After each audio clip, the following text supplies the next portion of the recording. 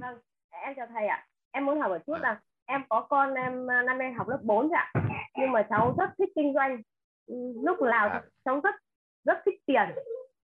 Em thấy là thích hơi thái quá và cháu thích kinh doanh đến mức mà ở lớp là hay chơi với những bạn nào mà bạn ấy kinh doanh ấy thì chỉ được mang tiếng là mình kinh doanh nhưng tính đi tính lại là mình lỗ là cháu vui rồi. Thì em đang sợ là con đang bị đi về tiền nhiều quá mà học thì ở lớp là cô bảo là không tập trung và cũng học như là nó cứ nghĩ đầu nó cứ nghĩ đâu ấy. Có gì đâu. Tốt tốt quá, tóm lại là nó thích kinh doanh hay là thích tiền? Nó thích kinh doanh để có nhiều tiền. Nó thích tiền, vậy nó thích tiền và kinh doanh là phương tiện, đúng không? Vậy nó giống mẹ nó là gì nữa. Yeah. Không, em thì đi làm thuê rồi, em không làm kinh doanh mà con thì bé nhà em thì nó có năng thế lực thì nó vẽ. thế thì nó dễ lắm. Thế thì nó dễ lắm, nếu mà nó thích tiền, sợ nhất đời nó không thích cái gì thôi, chứ nó còn thích tiền là tốt rồi. Bây giờ là nếu mà một đứa trẻ như vậy thì em dùng tiền làm phương tiện để dẫn dắt con nó vào con đường tốt. Ví dụ như là ra cho nó KPI là điểm 10 thì thưởng mấy nghìn, đúng không? Điểm 9 thì thưởng mấy nghìn, điểm 8 thì không có thưởng, coi như lấy việc học làm việc kinh doanh để chạy doanh thu. Việc thứ hai nữa là làm việc nhà. Ví dụ như mày lau nhà cho mẹ thì được 10.000, mà rửa bát thì được 6.000 hay là cái gì đó. Xong sau đó là lại ra tiếp một cái KPI nữa là nếu mày thích mua một đôi giày đẹp thì mày 50%, còn mẹ tài trợ 50%. Cứ như vậy thì bắt đầu em sẽ cho nó vừa được hoạt động trong hoạt động kiếm tiền sạch mà lại tiêu tiền sạch. Đâu, kiếm tiền sạch nhá, tiêu tiền sạch nhá, mà lại tập trung vào việc học. Có sao đâu. Chẳng Thì qua là em không em đã hướng thử cái đấy làm vào những cái việc tốt thôi. Đó. đã thử làm thế rồi và em phải bỏ bởi vì là thấy là con nó sẽ đặt vì nó đang thích những cái đồ là đồ để mua đồ chơi, con thích Lego này, con thích mua những cái đồ Lego, đồ cắt dán gì đấy thì nó cũng có tiền, gần như gặp khó là nó hay bị nản. Và khi mà như vậy đợt trước em giao cho nó một quyển sách 500 trang chẳng hạn, em trao tiền cho nó mới đầu nó chốt kèo là nó sẽ thực hiện đến cùng, nhưng cuối cùng nó bảo khó quá mẹ giải. Thế nhưng mà em làm được Đọc kiểu sách khác. á? Bạn em rất thích đọc Đọc. sách, bạn đọc sách tốt đó. Ờ, tôi nói Nhưng với mà bà cũng vừa phải thôi. Một cuốn sách 500 trang mà đưa cho bà đọc, bà còn bỏ cuộc nói gì nó. Vừa bạn phải nhưng thôi, người ta chỉ đố là đố. Tức là đố con là đố để nó làm được, con đố để nó chắc nó không làm được thì bà chơi khó nó rồi. Đọc cuốn sách con là em chỉ có đọc làm được. 100 trang là có khi là mình cũng ngất bà nó rồi. Đố nó đọc cuốn sách 500 trang, tôi thấy bà chơi khó thật đấy. Không, Nhé, con em ác làm được quá. rồi, em đã làm được rồi bởi vì hoàn cảnh đấy là ép nó phải làm chứ nó không có trò Không, gì nhưng chơi mà nó ấy, vừa nó đã làm phải được. thôi. Cứ hốc được tiền của bà mà như kiểu là làm cho bá kiến. Nhưng mà bây giờ là con nó không tập trung vào học và nó chỉ thích kinh doanh, với lại thích, nói chung là nó cứ đầu óc nó cứ mơ mộng, nó Lego hoặc là nó đọc sách thì nó đầu óc nó cứ để hết là những trang sách ấy ạ. Thế thì nó Thì có em đang trượt sợ không? nếu mà có, em không có điều sợ chỉnh nó từ bị cái, đúp lớp không? Bây giờ tóm lại em nó không học điều nó ngu nhất khối không?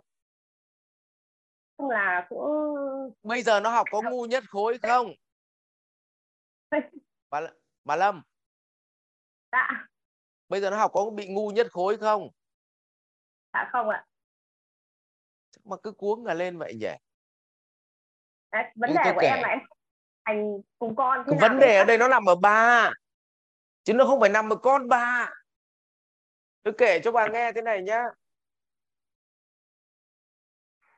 Con tôi, thằng cu Hiếu ấy, nó đi học lớp 1. Đầu tiên nó học mầm non. Về mẹ nó bảo thế này: anh xem thế nào chứ con nhà người ta viết được hết, con nhà mình chưa viết được chữ nào. Tôi hỏi mẹ nó là em có thấy ai lớn lên mà mù chữ không? Mẹ nó bảo không, chưa thấy trường hợp nào mù chữ. Vậy thì yên tâm, kiểu gì nó cũng biết viết, để cho nó chơi tí nó thoải mái. Xong cuối cùng nó lại học lớp 1. Mẹ nó bảo anh xem nào chứ con người ta toàn thi vở sạch chữ đẹp, con nhà mình viết chữ nó xấu lung tung cả. Tôi hỏi nó sau này có được viết không, tôi hỏi mẹ nó, anh hỏi em là sau này có được viết không, mẹ nó bảo không, sau này chủ yếu dùng máy tính. Đúng rồi, thậm chí sau này chỉ có ký một chữ thôi, học viết mỗi ký ấy. Sao lại vở sạch chữ đẹp? Tức là nhiều khi mình hay quá. Tôi không biết là thế nào, nhưng mà bà tưởng tượng là các bà đóng vai là con của các bà đi, mẹ thì nhiều khi muốn đập đầu vào tường và chết đi gì. Nếu mẹ đòi hỏi khiếp hồn lên được, vừa phải thôi. Tóm lại cũng như mình ấy, lúc mình làm kinh doanh thỉnh thoảng mình mệt quá, nghe chưa, mình cũng hơi buông mình một tí, đi hát karaoke cái, đi du lịch cái, xong về làm tiếp. Thì lúc đấy người ta gọi là nó hơi chảnh mảng, đúng không? Nhưng mà không chảnh mảng vậy bị thần kinh mà chết à? Thế thì tương tự như vậy, đứa trẻ cũng vậy, có nhiều lúc nó bị học rồi nó mệt quá, cứ liên tục, nó mệt quá. Ngày xưa anh em mình còn được nghỉ hè 2 tháng, bây giờ nó còn học hè, nó còn học hăng hơn học thường, chả hè hiếc gì, đúng không? Nó không thể chịu nổi. Mà trong khi đó nó vẫn đang là người tử tế chứ, nó vẫn khỏe mạnh, nó vẫn chơi bời với bạn bè, nó không làm việc mất đạo đức, nó không học ngu nhất khối. Thế là KPI là được rồi còn gì nữa. Mình cứ trầm trọng hóa lên, xong rồi từ đấy nó mới sinh ra con người mình nó không có bình yên nữa, là cứ mỗi lần gặp nó là mình lại quạo lên. Mình bảo nó phải thế này, một là con ơi, hai là, ba là, bốn là, bỏ cả ngón chân ra đếm nữa.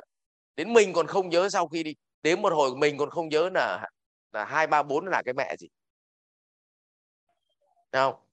Thì thôi, vừa thôi, tóm lại thế này, con mình nó không ăn trộm, không ăn cắp, đúng không? Nó lên lớp đầy đủ, nó học hành gọi là cũng bằng người ta, không ngu nhất khối, là cũng được. Mà nó vẫn đi chơi với bạn bè chứ nó không tự kỷ, nó nằm ở trong nhà, mà cũng không phải suốt ngày nó lông nhông ở ngoài đường. Vậy là tính ra về mặt cân bằng là được còn gì nữa. Yeah. Nếu mà giả sử như là em cứ để cho con phát triển thoải mái mà con đuốc con không theo được các bạn thì em sợ cấp 2 con không theo nổi, con lại không Không học phải nổi. là để cho nó phát triển thoải mái, mà khi ngồi nói chuyện với nó là đừng bảo con phải, mà em kể về những cái câu chuyện ngày xưa có bác A, ngày xưa có bác B, hồi học lớp 4, ngày xưa mẹ học lớp 4 mẹ cũng nghịch lắm như mày bây giờ ấy, nhưng mà sau đó bỗng nhiên mẹ nhận ra, nó kiểu như vậy. Tức là làm công tác tư tưởng, chứ không phải là mày không biết ngày xưa tao như thế này, tao cũng phải như thế này, tao kinh lắm như thế này, cho đến bây giờ mày cũng phải như thế này. Kiểu như là mình áp đặt nó, uy hiếp nó, chứ không phải là áp đặt nữa, uy hiếp. Đấy. Thầy ơi, em mấy lần là em có dùng cái bài cái câu chuyện của thầy em kể cho con ấy, là nó cười rụng răng luôn. Thầy con mở cái lớp nào dạy cho bố mẹ không ạ? Em hay nghe livestream của thầy á, em dùng những câu chuyện của thầy ở trên video ấy, thì em ứng dụng vào khi và cũng thế là em dạy cho con em. Thì là con em không biết nó có hiểu được hết không, nhưng mà nó rất là sung sướng và vui khi nó nghe những câu chuyện như thế, để nó hiểu ra những cái ý đằng sau. Thì em đang muốn hỏi là ở đây vấn đề đúng là bố mẹ không đủ ngôn từ để dạy. Giả sử khi em gặp vấn đề có nhiều ngôn từ như thầy nói một cái là đứa trẻ nó sẽ tự hiểu theo một cách rất vui vẻ, nhưng bởi vì bọn em bí từ và ít trải nghiệm nên bọn em không thể nói được cho con, và đặc biệt là con em phát triển theo cái thiên hướng mà bố mẹ không có. Vì hai vợ chồng là làm thuê, thằng này nó chỉ thích kinh doanh thôi. Thì em muốn hỏi là thầy có mở những cái lớp cho bố mẹ để bố mẹ mở mang đầu óc không ạ? Không có thời gian, bây giờ đang đi dạy doanh nhân, với lại dạy cho bọn trẻ con rồi, mở các trường học dạy cho bọn trẻ con rồi. Không, nhưng mà ý ở đây là em chỉ cần hạ mong cầu của em xuống thôi. Em hãy coi đứa trẻ đấy, em hãy đặt cương vị mình là con mình thôi, và yêu thương nó, yêu thương bằng cái tâm không ấy, là mình đặt mình là nó đi, là một đứa trẻ đấy. Và hãy tưởng tượng là mình có một bố mẹ như mình, thì mình có vui hay không. Xong từ đó mình sẽ phương pháp, mình sẽ điều chỉnh hành vi của mình nhá, nó không sao đâu, từ từ làm dần, riết nó cũng sẽ quen. Bởi vì điều quan trọng nhất là trong con người mình có sự yêu thương thật sự. Mình có sự yêu thương thật sự thì mình chỉ cần đặt cương vị mình là con mình thôi thì mình sẽ biết cách hành xử. Nhá Lâm nhá. Mình cả hạ cái mong cầu xuống. Đừng đòi con mình nó phải nhất xóm, nhất xã, nhất làng. Thôi thì con chỉ cần trung bình ở làng là được rồi. Mẹ không cần con phải nhất làng. Nhá. Đặc biệt là bọn trẻ con ấy, nó rất cần khích lệ. Bọn trẻ con nó khích lệ lắm. Con hoàn toàn có thể làm được. Mẹ tự tin là con có thể làm được. Nó khủng hoảng một chút, nó chỉ là tính đặc điểm. Thì mẹ nhiều lúc mẹ cũng khủng hoảng mà. Mẹ làm kinh doanh nhiều lúc mẹ cũng khủng hoảng. Mẹ muốn bỏ đi đâu chơi 1-2 ngày mà.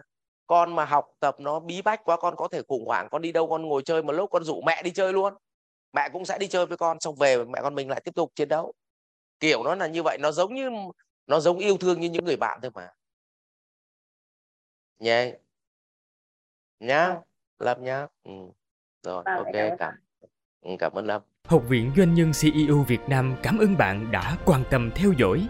Để biết thêm chi tiết về các chương trình huấn luyện của thầy Ngô Minh Tuấn và Học viện Doanh nhân CEO Việt Nam, xin vui lòng truy cập website ceovietnam.edu.vn, hotline 1800 577722 nhánh số 5.